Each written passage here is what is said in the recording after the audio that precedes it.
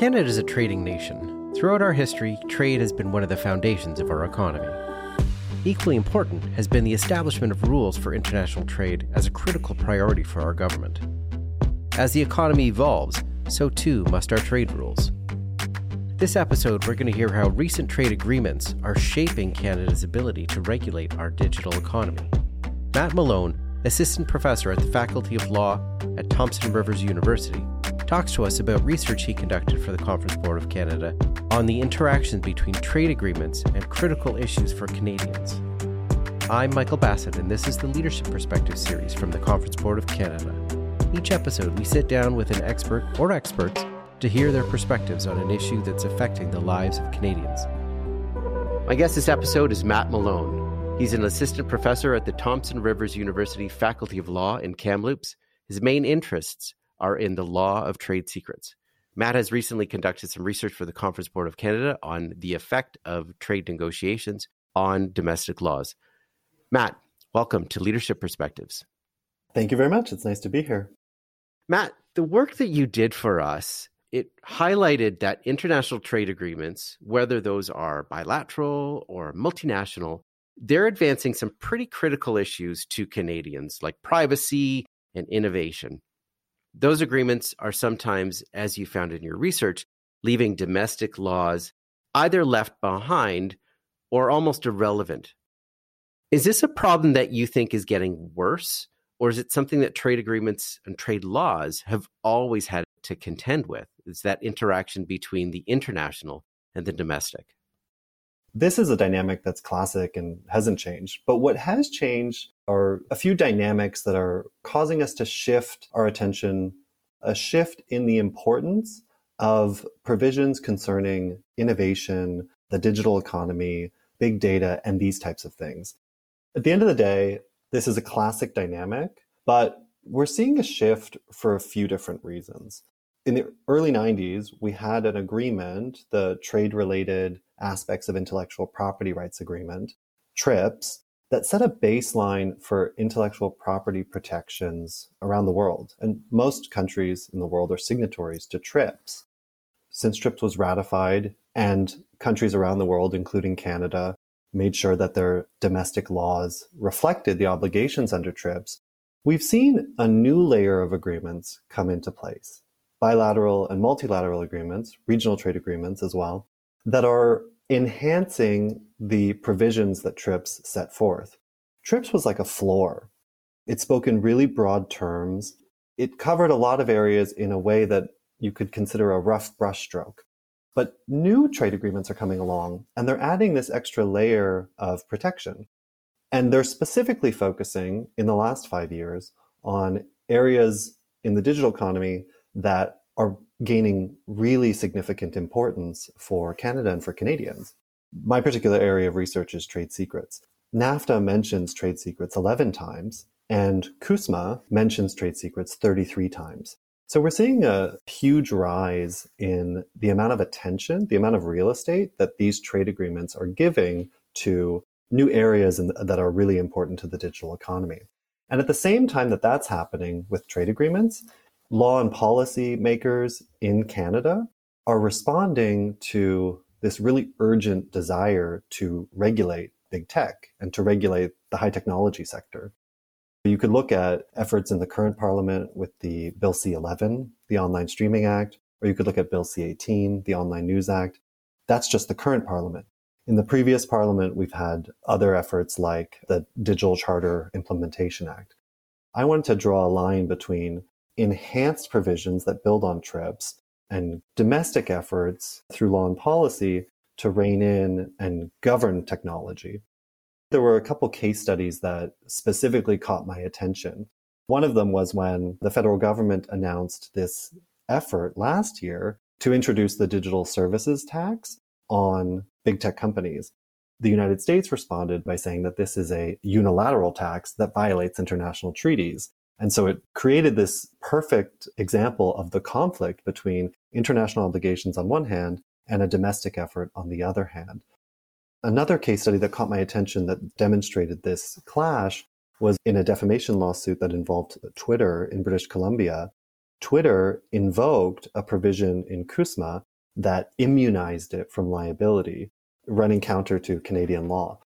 These case studies showed to me that this is certainly a problem that Canadian lawmakers and policymakers are facing.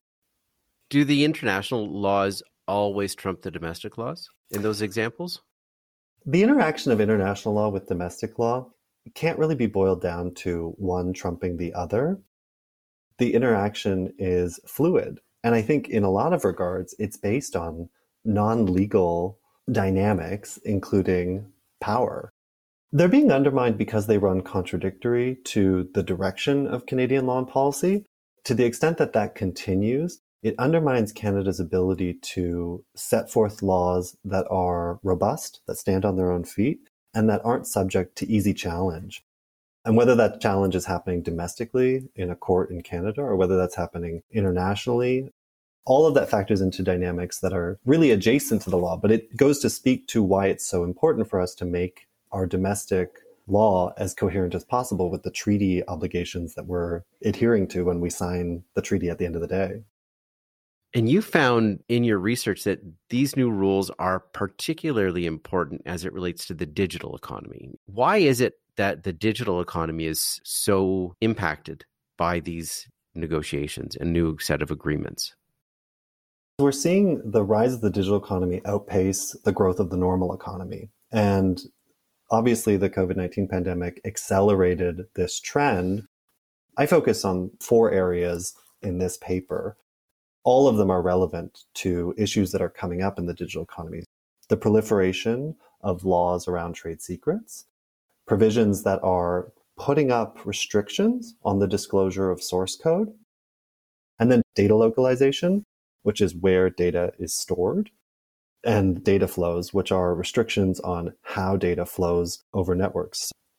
For most people, these are all abstract concepts. The way in which we're seeing the side effects of big tech are at once more important and more visible.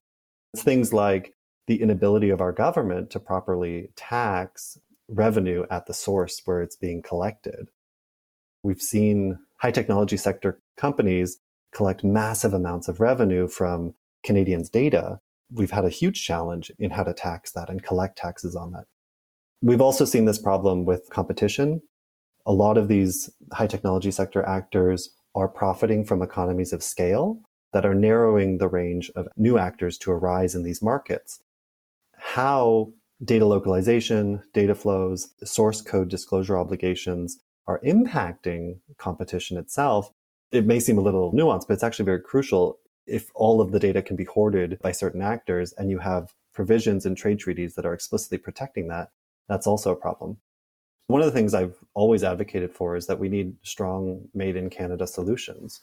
A lot of the provisions that I identify for the purpose of this issue briefing are really coming out of the United States Trade Representative's Office. And they've been coming to the United States Trade Representative Office from lobbies from high technology sector actors who are advocating that the United States, when they negotiate their trade agreements, get these kinds of robust provisions put into trade agreements specifically for the purposes of protecting and entrenching their power. The United States Trade Representative Office releases a report every year called the Special 301. And that report is basically a map of what American trade negotiators are going to seek in intellectual property provisions in future trade agreements. The trade representative specifically creates that report on the basis of input from industry.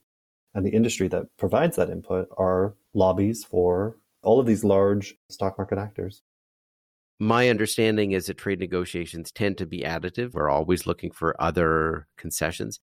Are there negotiations that are happening now where these issues are in play and there's an opportunity to either address the challenges that are happening or to maintain that bar wherever it is so that it's not further eroded? There definitely are. Right now, the most famous example is the Canada-UK agreement that's being negotiated, this new bilateral agreement. What has happened since Brexit is Canada and the UK entered a series of rounds of trade negotiations just to underscore how important digital economy items are to this round of negotiations, it was really interesting to look at the press releases that were put out by both the UK and Canada. There's a statement from the UK who said that this agreement is going to have more focus on innovation and data and digital economy than any other trade agreement we've had before. We can definitely anticipate that the digital chapter and the intellectual property chapter in this trade agreement are going to have a strong emphasis on things that we're already seeing pop up in other trade agreements like CUSMA, like the US-Chinese agreement from 2020. Trade agreements are additive. They're also largely exercise in copy and paste. It's very much following what's happening in peer countries and allied countries. What we're likely to see come out of this process is already evident in the processes that have come out of the trade negotiations between Australia and the UK and New Zealand and the UK. Both of them have specific sections on source code, cross-border data flows, trade secrets. The language that we're going to expect into the Canada-UK trade agreement is language that's already visible in those agreements. The New Zealand agreement has some better drafting. It includes a stronger emphasis on carve-outs for public interests. The trade negotiators for that agreement did a more artful job of creating ways in which the provisions that are being agreed to can be limited in the general public interest. I think that that agreement is actually a good one for us to follow. Any other key recommendations you might provide on those negotiations to avoid some of the more challenging components of these new negotiations for Canadian domestic law or for Canadians in general? The general theme is that Canada needs to do a much better job of anticipating what's coming by drafting its own model laws. It's no surprise that in a few years, Canada is going to have some kind of statute for civil remedial relief of trade secret misappropriation. That's coming. It's not a surprise. And yet, we don't really have anyone out there putting forward a model law. Likewise, prohibitions against the disclosure of source code as a condition of doing business are appearing in just about every digital chapter of a treaty that has a digital chapter. And yet, we are letting our access to information laws ossify as this becomes a more important issue. Our Access to Information Act was written in the mid-'80s, and it hasn't really substantively been updated since then. We're putting out things like the Directive on Open Government, the Directive on Automated Decision-Making, the Directive on Service and Digital.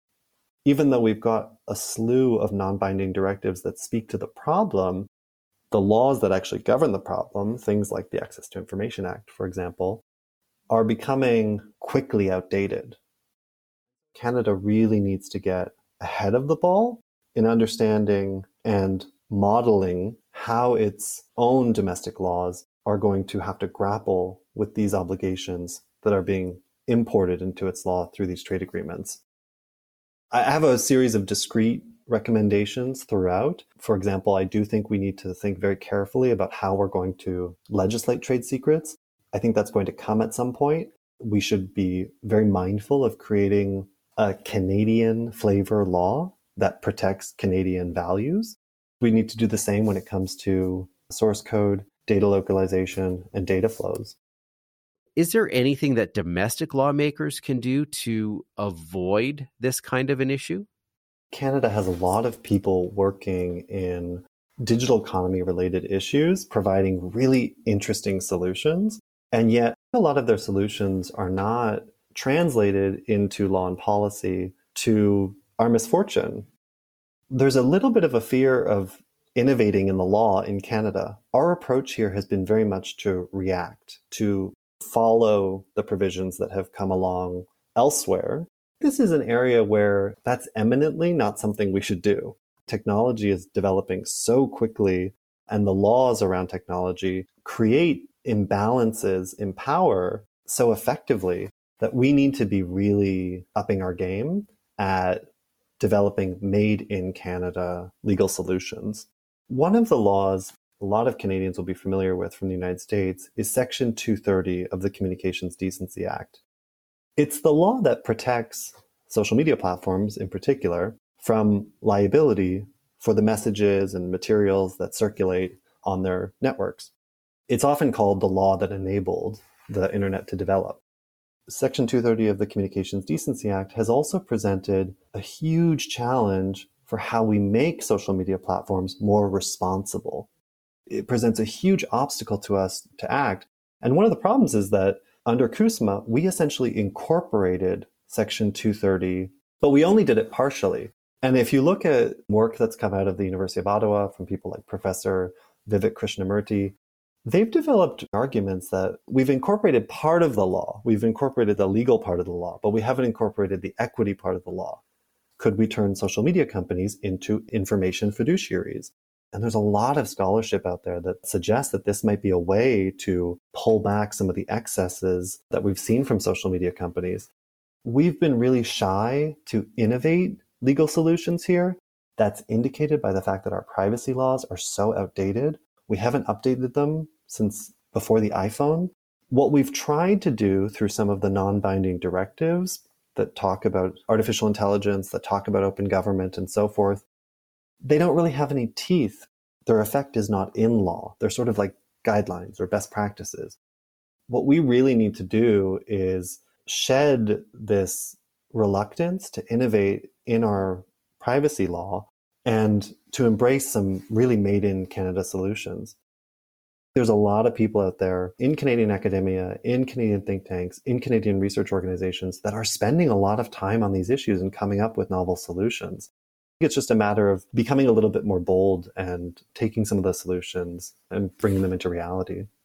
My call for more made in Canada solutions requires people who are drafting these laws to kind of exhibit some of the competitiveness that we need economic actors to exhibit. Right now, our law in this space is really reactive. We're participating in the copy and paste exercise. We're not innovating in the law, and so we're going to be a step behind when it comes to the benefits that come from it. That's what my goal was in addressing these 4 discrete areas, was to draw attention to how they might be discrete in trade agreements, but the folks who have got those into trade agreements know precisely why they're so important to defend. One of the risks of not getting this done right is that we won't be putting values that I think are really important to Canadians, like human rights, at the center of our policies governing the digital economy. Creating a privacy law that emphasizes human rights, creating laws surrounding the transparency and accountability of source code that emphasize human rights. What we're seeing is Canada is always on the other side of the barrier. And so that's a position of disadvantage, and that's going to hurt us when it comes to Canadian competitiveness, because that's the posture we're currently in. Matt, it's been great talking with you. Your research has a number of very concrete recommendations. Canada is a trading nation, obviously, and we need to have these agreements, but making sure that we don't undermine the things that are important to Canada and to Canadians through these negotiations is a pretty critical part. Really appreciate you taking the time to talk to us about it. Thank you. This was fun. You can check out Matt's research by following the link in the episode description. If you like what you hear, leave us a comment or a rating on Apple Podcasts. Let us know how we're doing. For more podcasts, research, commentary, and ideas, visit conferenceboard.ca.